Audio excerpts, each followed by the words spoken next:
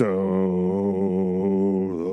head to toe, I'm a loser, baby. So why don't you kill me? So they put a splinter. I don't remember how it goes.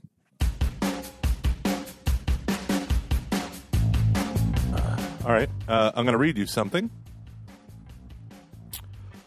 You ready for this? So there is Always. a statue of what looks like St. Christopher. Couldn't really make it out. That was found in the corner right by the door of our church. Happens. And you realize, okay, that's not St. Christopher. He's a muscular-looking white dude, but he has two crutches and is covered in bright red sores. And the statue is horrific looking, and there's two small dogs. Let me read to you. In African traditions, Babalu Aya is shown as a muscular man with a crutch, covered head to toe in braided rafi curtains to hide the sores and scars of smallpox. In American traditions, Babalu Ai typically appears as a man riddled with leprosy or smallpox. He walks with crutches and is often depicted with two dogs who lick his wounds. It is a demon in the voodoo culture. You found that? I'm going to show it to you. Why was it there? Because people are coming for us. Are you joking? I have been holy saying water. this. Oh. I have been saying this forever. Every couple days, I leave my office and I go for a walk around the full campus and I just pray for protection. St. Michael the Archangel prayer, all that stuff. And I have been telling people we all need to do this. And someone said, I don't think your prayers are working. And then I said, you have no idea what my prayers have already prevented. In reality, I don't think my prayers are working, but we can get some other people around that actually, they say the scripture says a righteous man's prayer availeth much. So I must not be all that righteous because things seem to only be getting worse. Dude, that is insane. Yeah. So, oh my God. For those of you listening, I showed this mutilated statue of a man with leprosy. And I said, so someone hid it in the corner of our church. It was there for like a week. People thought it was a saint statue that was damaged, so no one touched it. And then an African woman's like, I know what that is, and smashed it and threw it in a trash can. Good for her. So I said, well, that's horrific. And then I said to the person who notified me, I said, it's time for a Eucharistic procession. And I'm like, I'm not kidding. I've been feeling this way for a while. Oh, man. You know what I've got to say about that? Let's hear it. In the time of chimpanzees, I was a monkey, butane in my veins, and I'm cut to the junkie. I don't remember this. Choking on a splinter. Oh. Hey, what do you think of my slightly too tight shirt? I'm proud of you. Horizon, where heaven meets earth. Did you get that from your... And those nipples really bring it together. Whoopsie. When it's too tight, I got this fan blowing on me. It's a recipe for disaster, Luke. My eyes! I mean, they're going to be poked out by your nipples. Yeah, no. That's what I'm implying. Yeah. No, the T-shirt. Cut glass. The T-shirt is our capital campaign icon and slogan done by the fine folks at Sherwood, which is the D'Ambrosio boys, or one of them. Wonderful people. Wonderful people. They are. Sherwood. People. The Sherwood Fellows, I think is what it's called. Sherwood Design. The Catholic creative people. They're they're helping us run our campaign. Isn't that cool? It's very cool. Yeah. You know what we did that I thought was so awesome? We did this big kickoff of the pledge day, and we got all of these graphics that go on the stairs, the sides of buildings, and they're perfectly molded and cut and printed, and it looks gorgeous. It goes over brick columns, and it looks like it's part of the brick, but it also has all this. I don't know. It's hard to describe, but they did such an awesome job. I'm in love. I'm in love. I'm in love. He's in love with a stripper. And that stripper's name is Stephen Lenahan. Speaking of things like that, did I ever told you that these hips don't lie? They have been known to stretch the truth. They've been known to put a rope around them and pull it tight and then have me go, I don't understand what's going on. I didn't mind Shakira, her opening bit all that much. She's walking out in a midriff. She has double jointed hips. I didn't mind that because that's Shakira. You know what you're going to get. And it's definitely like a cultural thing going on with that. Yeah. Which is, and then J-Lo comes out. It was a little weird. It's a stripper pole. Honestly, the part that bothered me the most, where I was like, I don't understand what's going on, is when she just like bent over right in front of the camera in a rather like in a thong that wasn't a thong, but it was pretty much a thong, and I was like, that's children. This is This is how people get addicted to pornography and like discover, adolescent emotions before they're ready to handle them. Like this is how it's I don't want to talk about this because I know there's going to be it's a very divisive thing. It shouldn't be divisive. I can understand I mean, Jennifer Lopez is one of the greatest dancers, and performers. Terrible musician, but as a dancer, it's fine. She was in Living Color. She did all that. That's stuff. true. That's true. Yeah, but I like her better I just got really annoyed with she felt like kind of I just remember in the 90s being like, do we really need this? Yeah, no, we don't. And her music is terrible. Her music has always been terrible, except for Jenny from the Block. That shit's my jam. However, not even remotely good. Yeah, it's just awful. But I mean, what do we expect? What do we expect? This is the woman who wore the famous sash dress thing. Remember that green thing that she wore like 20 years ago? Do I? It's a poster on my wall. No,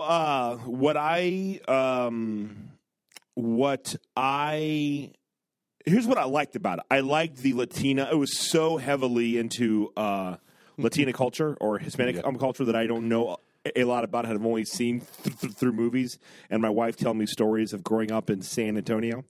I thought that was really cool. I enjoyed some of that stuff, but kind of with you, I thought that the Shakira stuff was fine.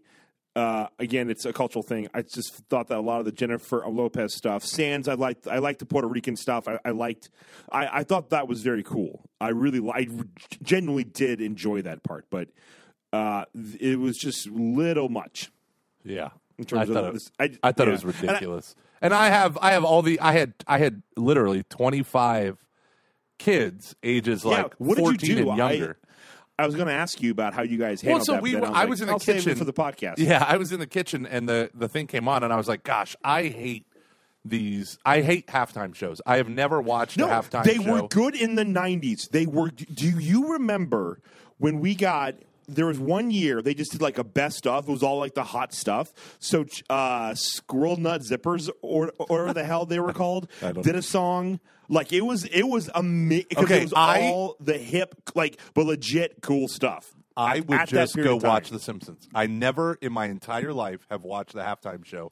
I'm going to find out who did the halftime show. Except for Bono. That was great. Post 9/11. Where did you watch that? Because we weren't together, and I don't understand why we didn't watch that together. Where did you watch that? I don't know. I was at a few of us were at Heather Militek's house. I just remember that. I don't know why. Well, and you weren't there. I have never watched it because I've always watched The Simpsons. But I'll say this, right? So we're all watching it. It comes on. Most of the kids are not in the room. They are not interested in the football game. But some of the kids were. And I was in the kitchen. I was talking with guys, and we were watching the Shakira thing. And I'm like, this is, there are some things that women just enjoy that men really can't because it's hypersexualized, right? Like, oh, look at these cheerleaders prancing around in nothing. Aren't they great in their form? And I'm like, yes, and that's the problem. I got to go. So I was just chalking it up to like, especially when Shakira was up there, like, everyone seems to be enjoying this. And then she brought out the ropes, and I was like, are you okay? That was a little much. And then, then I walked around and I grabbed the remote, and then J-Lo comes out. Well, I mean, you got to remember, Shakira, she's on the drums, she's on the guitar. No, yeah, she was doing and there is like a South American, Colombian, like it's What can't she do? That's the bigger question. Her hips did not lie. And then it goes to the J-Lo with the stripper pole, and I'm like, and so I finally get over to the remote just in time for whatever butt shots. So I change the channel, and everyone's like, what? Oh, thank you. And I wish I had done it, 5 minutes earlier, but whatever.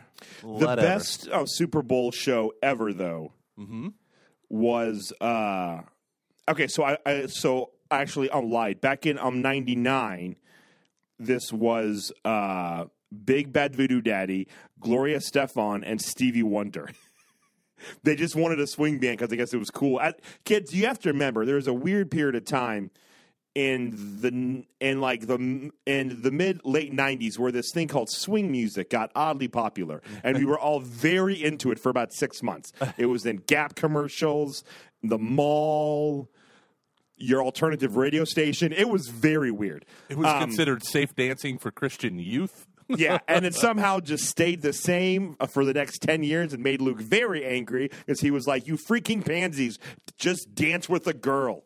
Anywho. Zoot Suit Riot. No, but it was fun. Those songs were like legitimately fun songs. It was kind of, I love the like swing revival because it was this thing that happened and the songs were awesome. It was really fun and then it was done. And we're all like, cool. It was like a phase we all just went through for no reason.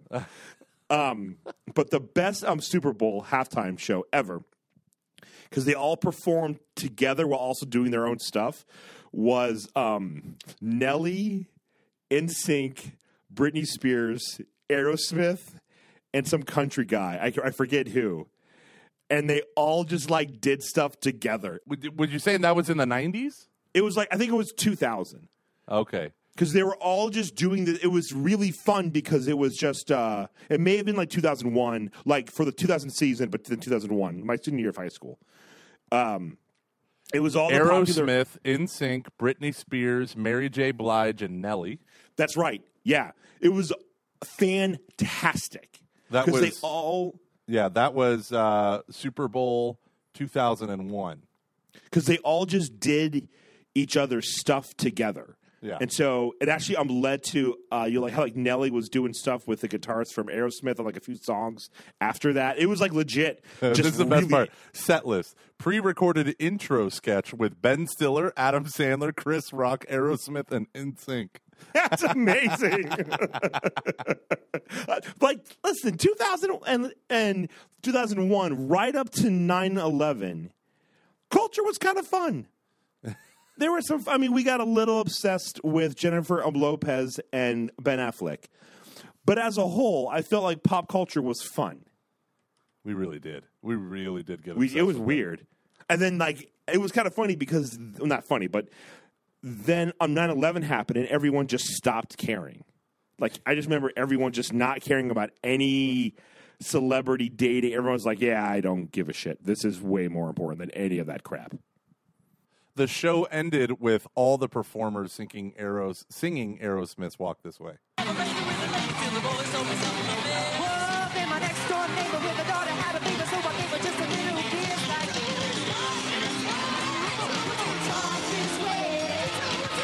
Yeah, it was really cool. Ladies and gentlemen, that'll be in the show notes if you want to listen to more. Will it? Yeah, I already have it in there now. Ooh, look at you, not paying attention to me and doing your little busy work. Look at you. You're a look monster. Hey, can we talk about if I've got some stuff, unless you've got some stuff. Yeah, no, I don't have anything. Yeah, as is tradition. I need you to do me a favor. This may be a promotion. Okay. So you might not be able to see it, but I need to talk about Bishop Barron's thing about wanting to possibly do a church. I think that's. I think it'd be something worth talking about. But before you do, I want you to go on to Facebook and see if you get a Word on Fire ad that pops up, or maybe do a Word on Fire. Do like a search. And I think you'll know the specific ad that I'm talking about because it's a little weird, and I think we need to have a brief discussion on it. Should I be clicking one of their groups? I don't know. It's just there was an ad that popped up on my Facebook feed that I should not have been on because I'm on XS90, and but I'm an addict, so there you go. Yeah, that I was like, what the hell is this? Where do the ads get generated from? I'm looking. It's not my timeline. It's typically on their front page. It's just you might not get it. I should have got a screenshot. I hate myself for it. Wow, what a coincidence! I hate you too. Okay, just describe it for me. I'm trying to find because it's okay. So let me preface this by saying we here on Catching Foxes are big Bishop Barron fans. I just interviewed Brandon Vaught for Every Knee Shall Bow. You just interviewed Brandon Vaught for Every Knee Shall Bow. I like Brandon Vaught. I consider him a bud. I like, I don't always agree sometimes with some of Bishop Barron's priorities, but that's fine. It's not a big deal. It's not, I don't hold that against him. I think he's a good man. It's not a moral thing. It's just a difference. Yeah. I think Taylor Marshall is full of shit in all of his criticisms of him. I think he's great. But this was a little weird. Okay, there was a picture. What was it? It was like a promotion of their page, and it was Bishop Barron and all these dudes and one priest, and everyone is just freaking jacked. Oh, yeah. But not like they're like, oh, like they're in shape. No, they're all Ew. they're like muscle builders. Yeah. I'm like, that looks dumb. Like, it just looked, and I remember seeing a guy at like Seek a couple of like years ago where I'm like, this feels a little vain how you're just hanging out by their booth in like a muscle shirt. Well, it just felt weird. It was, and that thing, I'm like, this is just weird. And I looked and I almost commented on it, being like, this is a bit much, right? but I did it because I wasn't supposed to be on there. But instead, I was like, I just. Isn't that kind of weird, or am I just being stupid? It just struck me as I was like, it was all but just a bunch of white dudes really jacked. Like, they want you to see how jacked they are. Well, they're bodybuilders. Like the guys, like it looks they're like stupid. full-time hobby. Well, okay, fair enough, but that's what they are. They're all jacked, right? So they have a Word on Fire thing. I mean, there's like 3 guys, but that's their thing. These guys were bodybuilders before, and it's like their hobby. And so it just looks weird. Being a bodybuilder looks weird. Yeah. I mean, yes. I mean, listen, I totally I understand it in that context, and I'm not angry about. I'm just like. It's all I saw was that I was like, that's just weird. I'm not like angry that they're doing this. No. I'm my like, weirdness. Why isn't anyone talking about this? This is very odd. No, my weirdness is like it's weird that the men that you're surrounded with are all muscular, handsome fellas. And that's the thing. It's like I wouldn't even say they're handsome. They're just jacked. No, I mean it's just guy, like he's a handsome guy. It's just all of them. Yeah, and I was like even like I just. It just and again it just could just be like I don't now granted I'm not in the best like shape of my life right now, which I will admit post stroke. But when I like was in good shape and I would go to the gym, it was just a thing that I never I don't understand the appeal of bodybuilding. I mean I understand why people do it, and I get the sport and the art behind it. I'm not necessarily opposed to it. But it's always one of those things that just kind of struck me as like, isn't there? This is what, okay. And it just was so weird that in that promotional, that's what their like promo thing was. Just all these jacked dudes, but like too jacked. So it was just weird. I don't see the picture. I have gone through every photo and picture. Yeah, it was a promo thing. So and again, I'm not trying to pick a fight. I'm not trying to say that I'm wrong or anything. This is not me. I'm just saying I just thought it was funny.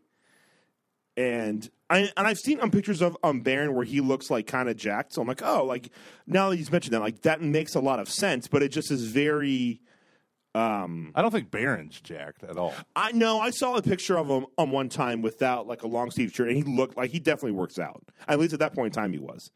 Which is great. I'm not like opposed to it. Just like I'm just trying to say looks weird, right? So there's also a priest who's like ripped. That's a part of it too. But and they're like, it just throws you off because it's not what you're expecting. Yeah, no. And I'm like, are these guys all like jacked? That's weird. Just like when I was saying a couple years ago that like something kind of weird is going on at a certain place. What place, Luke? I don't know. I'm just tired of people thinking they can stalk us and try to harass us. Anywho. Hey, can we talk about Dynamic Catholic real quick? Yeah, sure. In a non-inflammatory way? Yeah. Upon reviewing, it turns out we can't. 4316. Hey, Luke, how's it going, man? Hi, this is not an awkward transition because we talked about things that might cause some controversy. Patreon.com/CF if you want to hear that. Patreon.com. Those are some good nipples, Gomer. Patreon.com/CF. Everyone who supports us at the $10 level or above, we call the $10 level, Gimme, gimme, gimme. We will occasionally put up some free extra stuff, and we just had a lively, almost hour-long chat.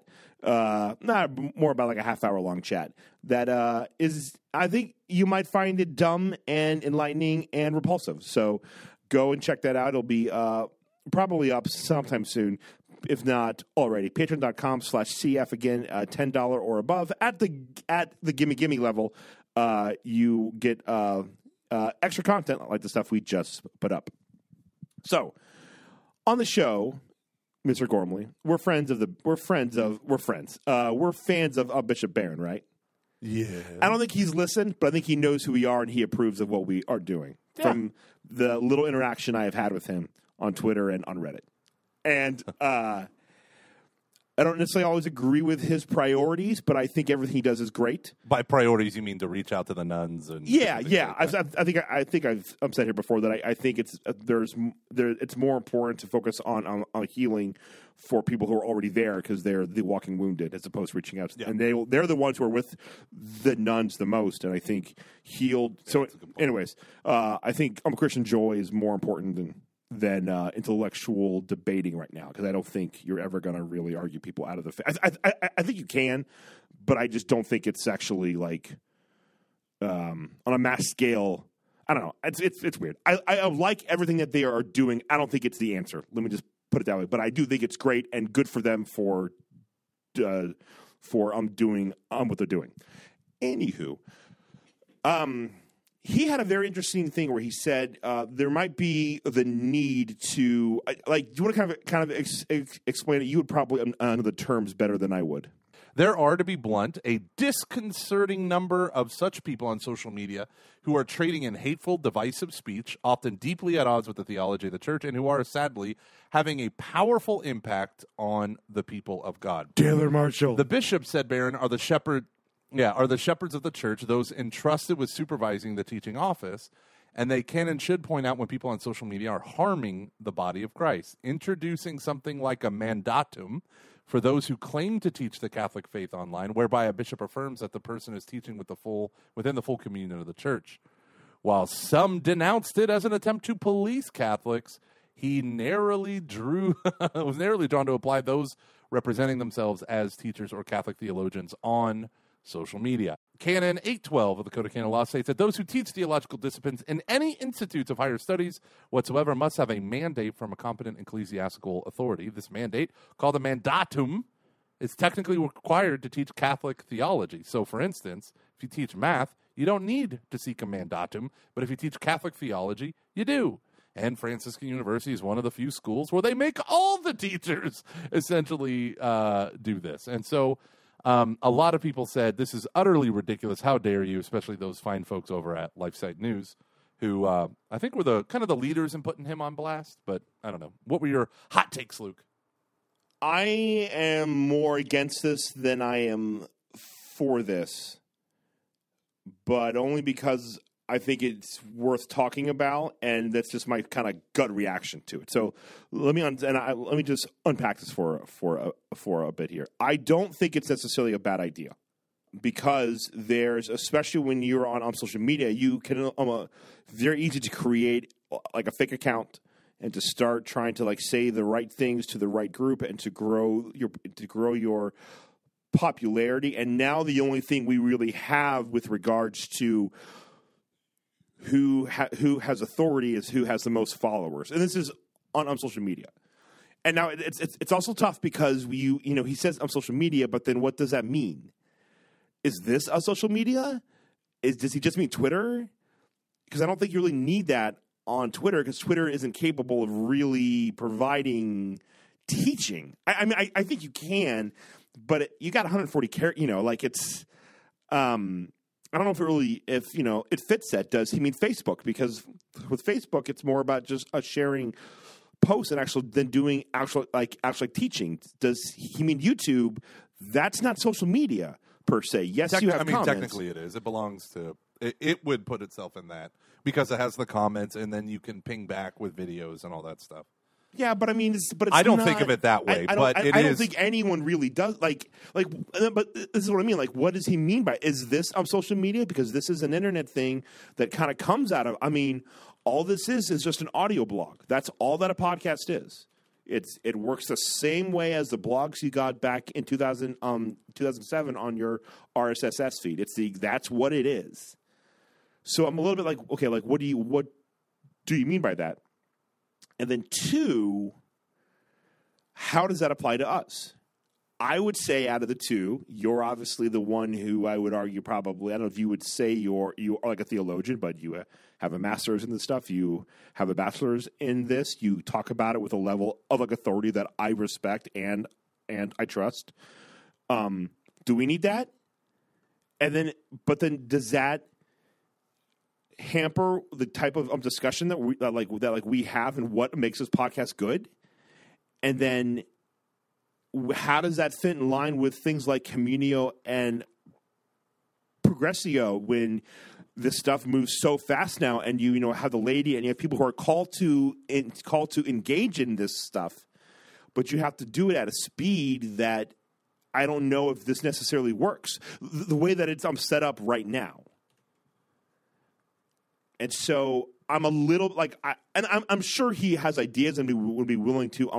I would actually love to interview him just about this, because I would love to have a conversation about it, because I think it's fascinating. I think it's completely fascinating, because this is actually the church starting to engage with the 21st century in a very interesting way. That for the most part has always been done by the laity, and this would be the bishops doing that, which I think is a fascinating and an important thing. But I think you need to be very clear as to like what this means, because it's not just a blue check mark. That can't just be. It's not that. It's a very important conversation that my gut is this is just like a shots fired thing, and people like Taylor Marshall because Taylor Marshall has been begging to have like a fisticuffs with Barron. God, I would pay so much money. I mean, Barron. I would too. I would literally ding ding pay-per-view tonight. Bishop Barron and Jared Zimmerer against Taylor Marshall. Here's a funny thing: Jared Zimmerer and Taylor Marshall, I believe, used to have a podcast together. Is that him? I might be wrong in this, but I thought that they had Jiu-Jitsu for Mental Virtue. Dr. Taylor Marshall and Dallas Carter discussed Jiu-Jitsu. You have to be shitting me. That is wonderful. Blast from the past. Dallas Carter, I always got the impression that he just never really cared for us in the slightest. So, what do you think about that? What do I think about what the whole thing? Like everything. You have not been paying attention. I can see when you're reading. No, well, I'm looking at it. Well, you just said we just changed the subject, and then you said, "What do you think about that?" I don't trust the USCCB to do a good job. These are the same bishop organization that has. I mean, people, come on. Most Catholic schools don't teach Catholic theology, right? Like universities. Like, you go to a Catholic university, they're more than likely to have a good football team or basketball team than they are to actually teach Catholic theology. I remember the head of Notre Dame's theology department being yelled at by a core member at a Life Teen Notre Dame retreat. They said, how do you expect our core members to be teaching honest theology when our Catholic theologians in higher learning can't even do that? Said that right to the head. And he looked at me, he goes, well, how would you deal with, theologians who don't even teach what the church teaches? He looked at me and he said, you take it one theologian at a time, one day at a time. And he did. He cleaned up a lot of the Notre Dame shenanigans. But I mean, honestly, take a step back and ask yourselves, do you think the USCCB, because that's who it has to be, right? Who else? I mean, your local ordinary. Right now, your local ordinary has control over the word Catholic, and you can't be, you had a Catholic school that you ran that wasn't called Catholic because it wasn't allowed to be. Until I got there. Ba-cha! Exactly.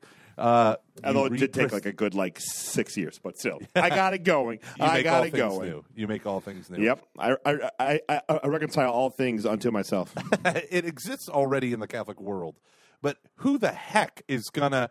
Who would you trust? What organization? So I get in this conversation with the guy, and the guy. I mean, I love the dude who sent me that email. I said, but I mean, let's be honest. And then I deleted some of my angry responses. But I just said, what do you think it's going to boil down to? Do you trust LifeSite News more than Bishop Barron? I don't.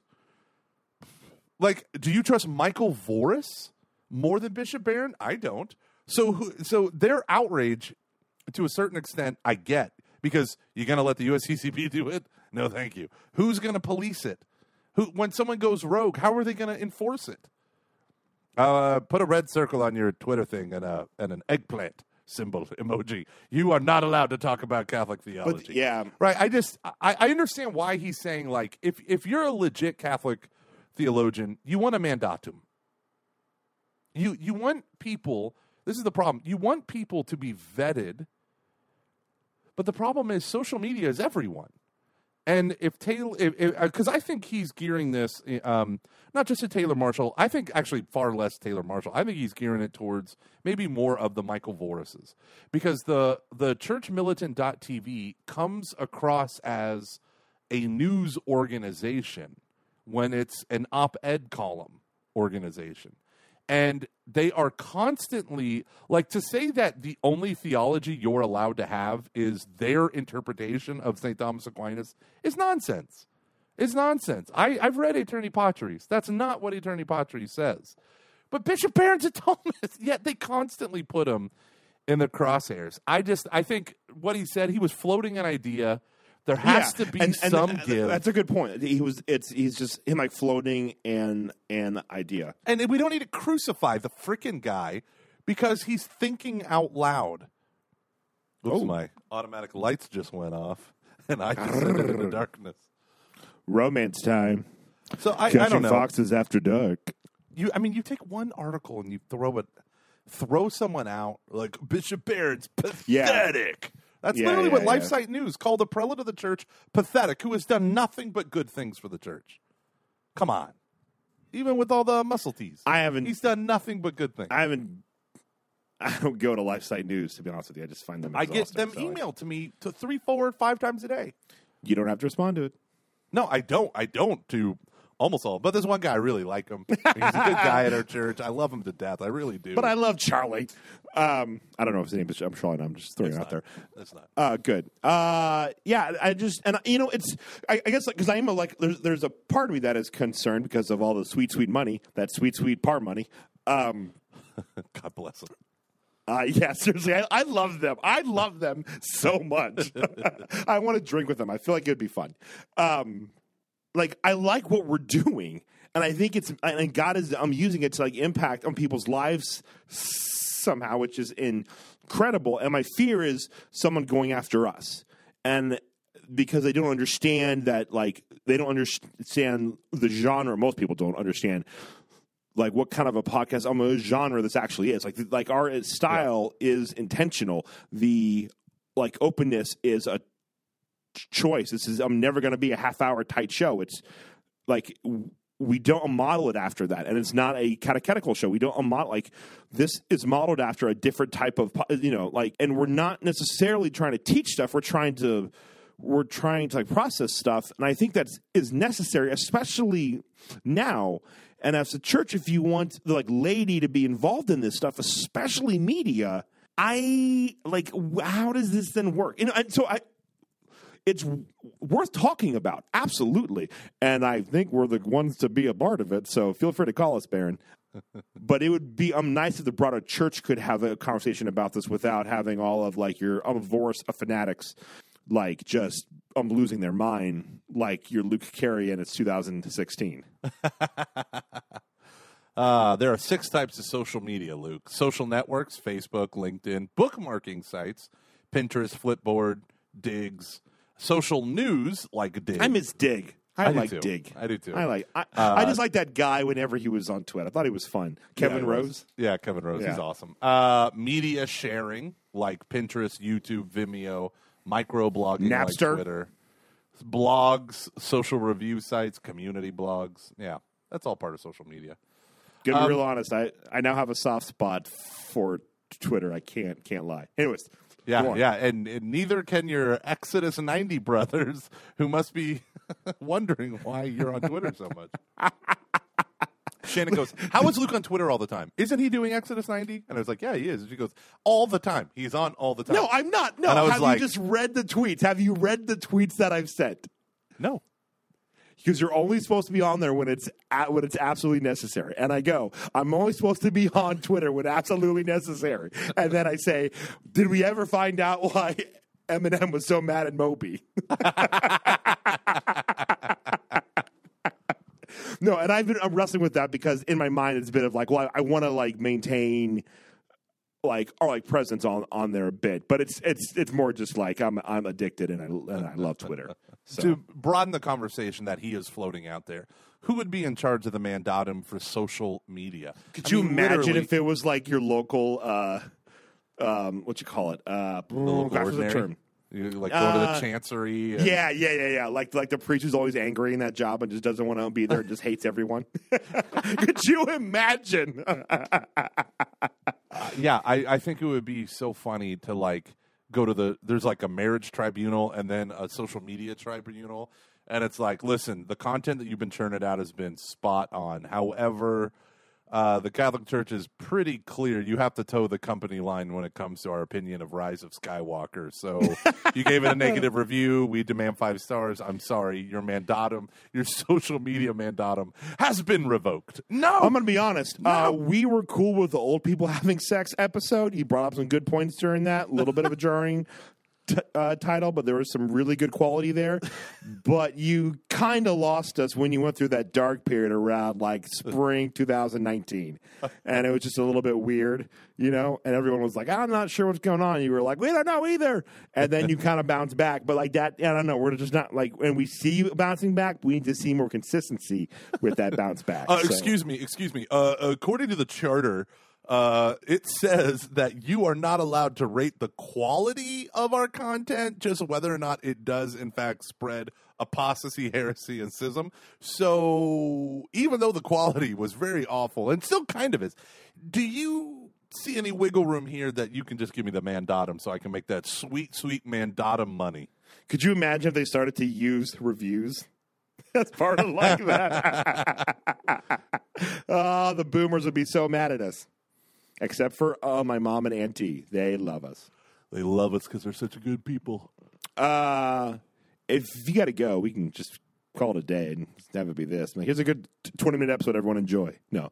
I have one more thing. You good? Yeah. I mean, I think, But no, I think there's a lot- like, honestly, I mean this. I almost emailed on Brandon Vaught about this, but I don't want to, like, overwhelm him. I would love to talk with Bishop Barron about this, but it's probably just, and I don't mean it like as like a way to like get him on our show, although I do. I genuinely think it's an interesting thing to like talk about. So feel free to call us. Blink twice if you think we're actually good, Barron. Oh, that was so funny. All right, Please you come ready on our for show? You ready for topic 2? Yeah, I'm ready. All right. So I had a little thing called a birthday. And someone didn't wish me happy birthday, although he was more than willing to talk about all of his firecraft that no one cares about. Who? You! What? In our WhatsApp group, you literally, everyone goes, happy birthday, Luke, happy birthday, Luke. And you go, did anyone else get really scared when you have blah, blah, blah, like just come out of your bank account? Like, oh, wait, it was from my IRA. Ha, ha, ha, ha, ha. And then not one happy birthday thing. Yeah, because I was saving it for the podcast, Luke. I know. Happy birthday. I was hoping you wouldn't say anything just so I could bring it up. You know what's so funny about that? I was like, I got to call Luke later. And then I never did. And then Shannon the day after goes, hey, did you ever call Luke and tell him happy birthday? And I was like, dang it. Son of a... Well, I'll just save it for the podcast. But literally, after all of our friends were saying, happy birthday, Luke, we love you, you're awesome, I did tell them about all my financial plans, including 401bs and other things that Luke doesn't really take the time to care or know about. It's great. If you check our WhatsApp group, I clarified the situation. That Happy birthday, Luke. It's Too late, my friend. So I'm 30. So no, you're fine. You're fine. I do hate you. I'm still waiting for my Roman triptych book by Pope John Paul II. It's fine. It's fine, Luke. You promised me that when I was 24 years old. No, you weren't 24, man. This is college. You were 22. I was 20. God, there was a time when I was 20 years old. I know. I don't feel... Gomer, do you know how long we have known each other now for half of our lives? More than half. The days of our lives. Do you want to know something really weird? And then I will get to my point. Guess what song I woke up to, like, in my head? Sia's Footprints in the Sand? No, but you're close. That's what I woke up to. Go on. London Bridges by Fergie. I'm getting ready. That should never be in anyone's head. I know. Because it's terrible. I'm getting coffee. Aaron's asleep. I'm now like an early riser now, and it's wonderful. And I'm just going, London bridges go down my London, like that. Like that's just like, I'm getting coffee, just going under my breath. Freaking Fergie, make it love me a long time. Oh snap, like that. And I'm like, every morning I wake up and I just sing a random weird ass song. It's been Pocahontas songs. It's been the Fergie song. It's just like the weirdest crap. Is what's going through my head when I wake up first thing in the morning. Yeah. Anywho, I'm having a hard time with this, just because like we actually are getting older, and I'm starting to see it, and I know what that means, and I know what that's going to bring. And on like one level, I find it very exciting and good, but on the like other level, it's kind of sad, and I think. Oh, what makes like the good part is like we're all growing up in like real concrete, like, you know, it's fun to see that happen. Like people's kids are getting older. I'm finally having a kid. You know, we're all like just making these important. Like I see a lot of healing in like our lives and that of our friends. I see a tons of growth. I see a lot of hardships, but then we're starting to see like the good side of coming out of those hardships. And so that's really cool to witness. But the hard part is what you know is now gone. Mm. There's a little bit of that like optimism of that, like, what's my life going to be? You know, we're now like, this is what my life is going to be. Like, this is kind of it. Grad school for me becoming, you know, I still like hope I can go, but there's just no real kind of point right now. And I'm a want to, but I'm like, it's not the best. I shouldn't like spend the money right now. So it's like, oh, that might kind of like not happen. I won't ever be able to like work in like I'm working movies if I wanted to, which is the thing I've always wanted to do, but it's not a prudent thing anymore. Mm. And it sounds dumb, but all those little things like, oh, wouldn't it be cool to go and do that? That's going away. Yeah. You know, and it's just something I'm like, I think it kind of makes me sad. You know, like on the surface level, you know, I think it was kind of that, man, like we're just you know, going out has stopped. All these things that I used to enjoy doing, we just don't do them as much anymore. And I'm sure that we will again. Plenty of older people go out with their friends, have drinks, and have fun, and we can still do that stuff. But just it's the being 24, being in like a new place with your whole life ahead of you, yeah, and that possibility, that wonder. There's something terrifying and horrible, but also fantastic about that. And it's now kind of completely over with. Like that, we can never go back to being right out of school with our entire lives ahead of us. Yeah. What you just said, realizing that I'm 37, I don't know where it clicked in my head. It happened so subtly, but I used to say, and I'm sure I said this on the show, like yesterday I was in college. Yesterday I was 17. Yesterday I was in my 20s. It feels like that. I'm 37. Right now, in my mind, it does not feel like yesterday. It feels like a different lifetime. Yeah, it's starting to, yeah. Like, right now. And it's funny because, and I'm not, like, trying to be a jerk and hijack the conversation, but, fire. No, I think that like my obsession with fire and all that stuff, it just is coinciding with my brain shifting from the present moment, which is my teens and 20s, to now like, oh, like what you said, like it's not hope for the future, it's the realization that this is life. Yes, yeah, that like And this my is brain coming. is And and it's Yep. it's made Yep. my brain like I can't tell you that like how much I thought like in the background of my mind like and this is probably because I've read too many American Needs Fatima magazines, but like my mind is like, well, the world probably will end before I have kids or grandkids. So it's like, what's the use? Like this weird defeatist, but it really wasn't defeatist. I mean, psychologists call it like, what's this called? Like present hedonism or something like that, where it's not like hedonism in the sense of like, club hedonism where I go to party on the weekends. It's this notion that like the thing that's my biggest priority is what's happening right here in front of me and how I can have fun with it, right? But now I'm thinking, now that Kateri is 9, my oldest is 9. I've been married for a decade. It shifts your thinking from present-oriented to future-oriented. And I think that's why all this stuff is hitting me now, is because it's like, I don't have a plan for then. And in the past, I didn't even think about then. What the heck is a then? I was so present focused that I never even thought of that stuff. Never even thought of it. And now I think about it all the time. Yeah, and there's a, I mean, that's really good, and that's what makes me excited. I think there's a goodness to that, and it's fun. It's a different kind of exciting. It's there's also like a sadness to that, and I think because, especially from such like a younger age, we've embraced remember your death. To like, I mean, we've done some pretty intense stuff to do that when we were in college, and I mean, intense. Let's call it dramatic. Yeah. But yeah, I wouldn't say it was intense or serious. It was just, But friends, parents now, I'm starting to see more on like Facebook, parents die. It's now becoming the norm as opposed to the exception. Just to see that, and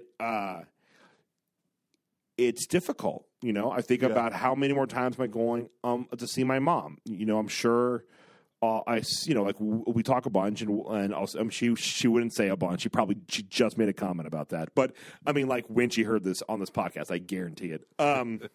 She probably went a bunch, and then like the little like eye thing where she like holds up her like eyebrow and to tell me that she's angry at me. Seriously, she just like turns and stares, and then her eyebrow goes up. I'm like, oh, I'm sorry.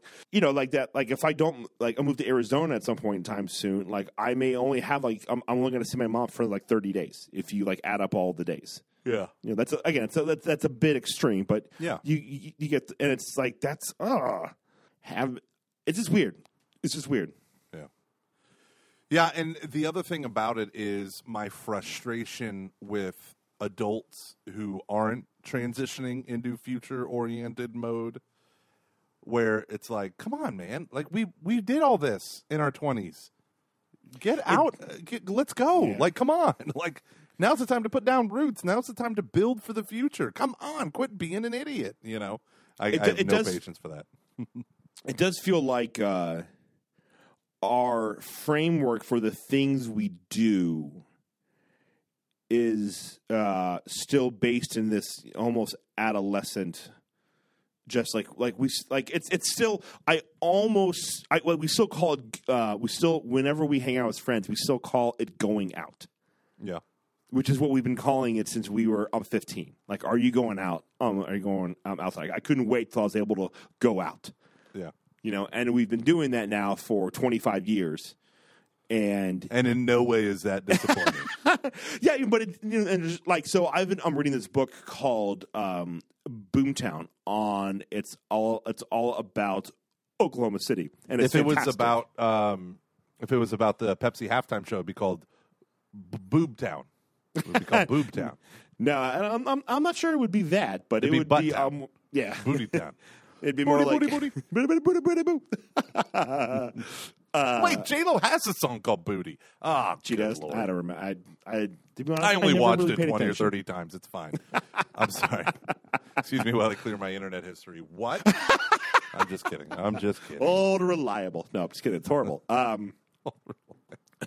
So, listen, if you So can't you're make Boomtown. jokes, it's just sad. No, I know. Boomtown, Boomtown. Boomtown. It's all about. So this guy's going through the history of. He's telling the story of Oklahoma City in a very fascinating way, comparing it to this 2013 Oklahoma Thunder, and so it's very, very cool. And he was a newspaper. He's a newspaper writer, so kind of it's really more essays.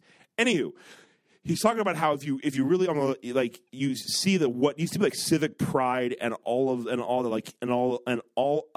the energy that went into like civic life, especially in a place like Oklahoma City and quite literally in the middle of nowhere, has nowhere to really direct itself but through into sports. And that's where the whole town comes together. It's where they have it's where they express their pride. It's where they express they're proud to be. Like it's their way to say this is who we are and this is what we care about. And that's it. That's all that we got now. And I just thought like there has to be a better way to do this. And this is coming from someone who loves sports. I don't think there is one right now. A thing that unites our civic. All the strands, yeah. Yeah, and kind of brings everyone together, regardless of who you are, regardless of what you do, regardless of, like, the fact that... I don't know. I mean, there is ESPN, but there's also the Food Network. Bread and games, Luke. It's a tale as old as time.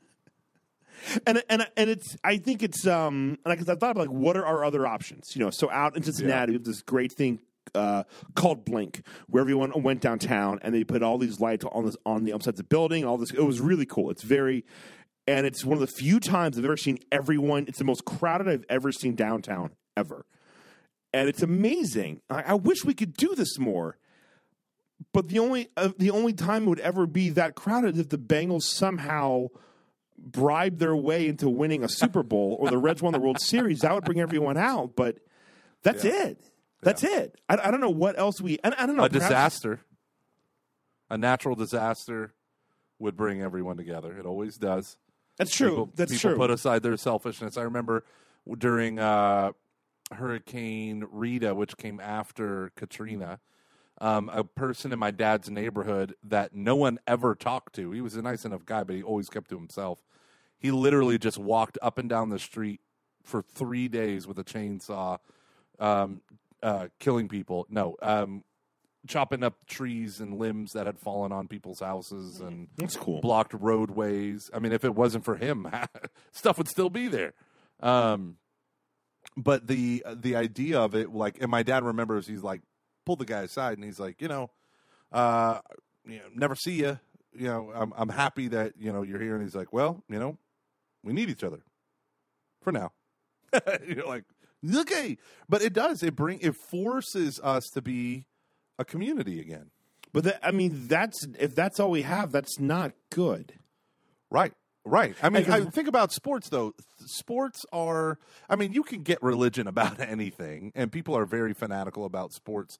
But sports is like neutral territory. That's why people love sports, is we can root for the home team and not have to talk about Trump, right? Or not have to talk about Bernie Sanders or the disastrous Iowa caucus.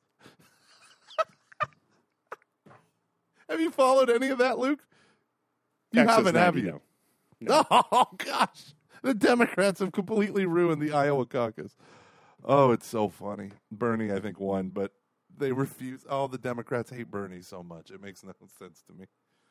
He's so popular, and they won't get behind him as a party. I'm just happy that it means we get more Larry David. Yeah, no kidding.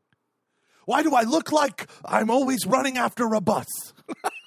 No. Dude, he is John. Have you ever noticed that? Yes. Yes. Okay, anyways, It's wonderful. Every time I see it, I'm like, I've seen John do that. But snapping back to that, like this is the whole point of the book Bowling Alone by a Harvard sociologist. But for me, like when you start to look out at your neighborhood, like if you don't build the community, like the thing that you were talking about is funny because my first thought was, okay, they're coming out to do this light thing, the Blink thing.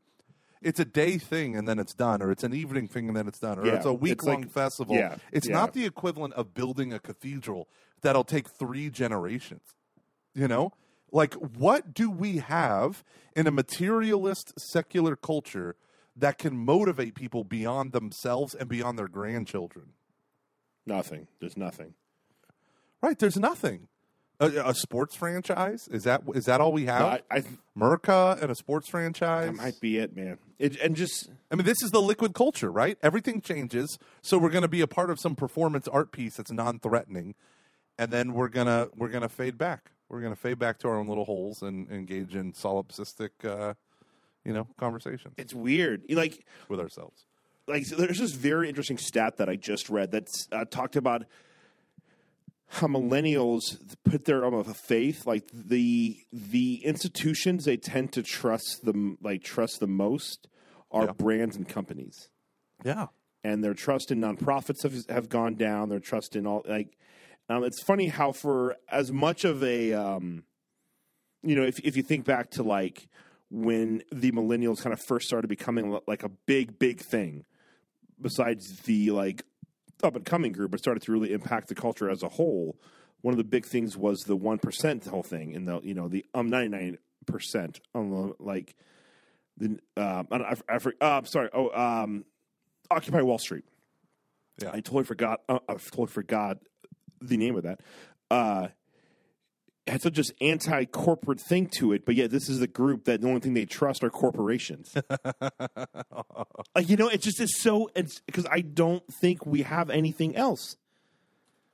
Yeah, and it makes me like I don't know what to do about that. I don't know what. When I've been reading I've been reading a ton of history recently, and I'm very glad that I've been doing that because it's opened my eyes to all the things that like we used to do, and a part of it's still there. And you're seeing how there is no such thing as a new idea, and how all the stuff that we think is brand new, like all this emphasis on like science isn't a new thing. This was all the rave out in communist Russia. The scientists were their priest of that time. They held that type of honor, that type, Yeah. Talk about stranger in a strange land. Yeah.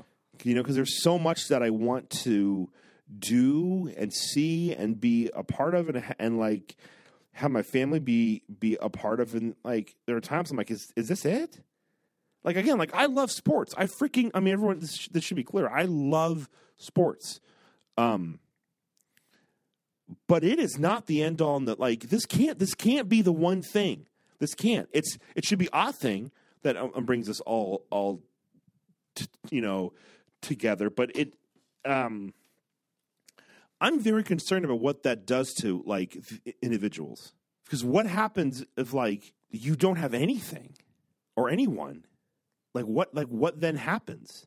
Are we just going to put on the virtual reality headsets and just kind of call it a day, and that's just going to be how we define ourselves? Listen, when I put on a virtual reality headset that was 3 or 4 years ago now, and I took it off after being in it for like an hour, I was sad at the real world. Right? I took it off, and the real world was dark and dingy compared to what I was just looking at. Now, it's because there were screens shooting light into my eyeballs. But I remember thinking that and then feeling bad about it. And then once I felt bad, being like, I should not feel bad about being in the real world. But yes, Luke, I think that if virtual reality gets to be so powerful that your phone, you can wirelessly have it and it looks as good as the real world or even close to it, right? I think people will prefer that. I do. I 100% do. That's what I'm afraid of. People will prefer that. Well, and I think but what scares me is not just like the power, like what that offers, but the fact that there's no real alternative in real life. That the only chance you have at feeling part of like a real community is to go to a live sporting event. Yeah. Like if that's really your only chance. And I'm not talking about like going to a party. I'm talking like I think of like thousands and thousands of people coming together, a real collective whole. Yeah. That seems to beat with one heart, and it's an amazing thing. But when that's it, it's just like I don't know, man. Like the thing about Idaho that I loved was everyone really cared about each other. Everyone was really involved in each other's lives, and it created tons of drama, tons and tons and tons and tons and tons of drama. But at least they were there. At least when they drove past each other, everyone waved. Everyone knew your name. You were known. You were a part of this group, and you knew who you were, or who you are. And you, they were active in their schools. They were active in like their churches. There was just this thing of like, I mean, when was the last time you went to your local school play? Do you really want to know? Yeah. A week and a half ago. Good for you. Can I tell you why? It was Yes. Annie Get Your Gun. But you. And I took my daughters because a friend of mine, my coworker, Christine, her daughter was in it. Now, I've used her 3 oldest daughters, she's the youngest of the 3, for babysitters. And my kids are, of the 3 daughters, they know this one the least. She's only babysat like 2 or 3 times, but they still know her and they love her to death. So I said, we're going to go and we're going to hear Lizzie sing, Luke. Now, I am not exaggerating when I say the band. So it was like the Woodlands Orchestra played and their band ensemble. I don't understand the music stuff, but they were so elite. They didn't mess up once.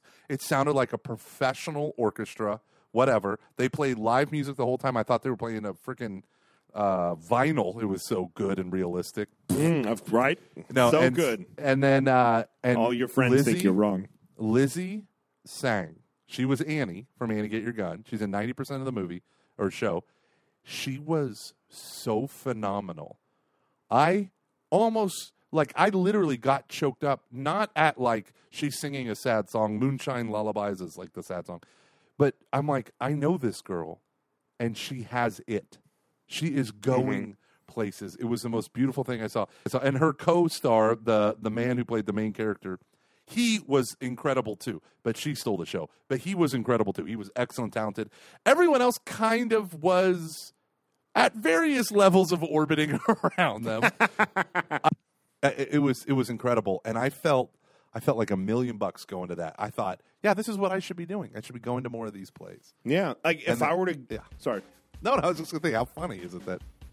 Well, no, because I think that's a really good point because like if I were to go to like my local high school.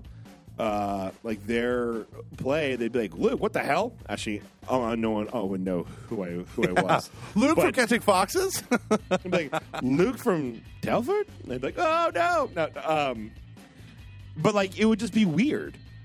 You know, it's if you're not there because you know a person or something, as opposed to like, this is a thing that my town, but like in Idaho, people would go to our plays. It was like, it was sold out every night. Like, we could fit 300 people into that gym, and it would be packed people because the whole town would go to it because it was just That's like, cool. oh, this is That's cool. And I kind of miss that. Like, I kind of want to be in a place that does that. You know, I'm excited about the urbanization of that, like, because I prefer that. I was just in downtown Cincinnati yesterday, and I loved it. I just love the pace. I love everything about it. I just worry about what this is doing to us. So I have no answers, only concerns. That is the Catching Foxes way. That is the way. You stated problems with no solutions. That is the way. But, sir, this is a podcast. How can there be a podcast with solutions? Maybe we should all just go to our local community theater for a night. Oh, no, they are the worst because there's all like gross old people. No. High schools and colleges, please. Maybe I'll try to go to a college play. I love this is the one thing that I wish Erin. There's only one thing that I really wish Erin would change about. She doesn't like musicals, and I love them.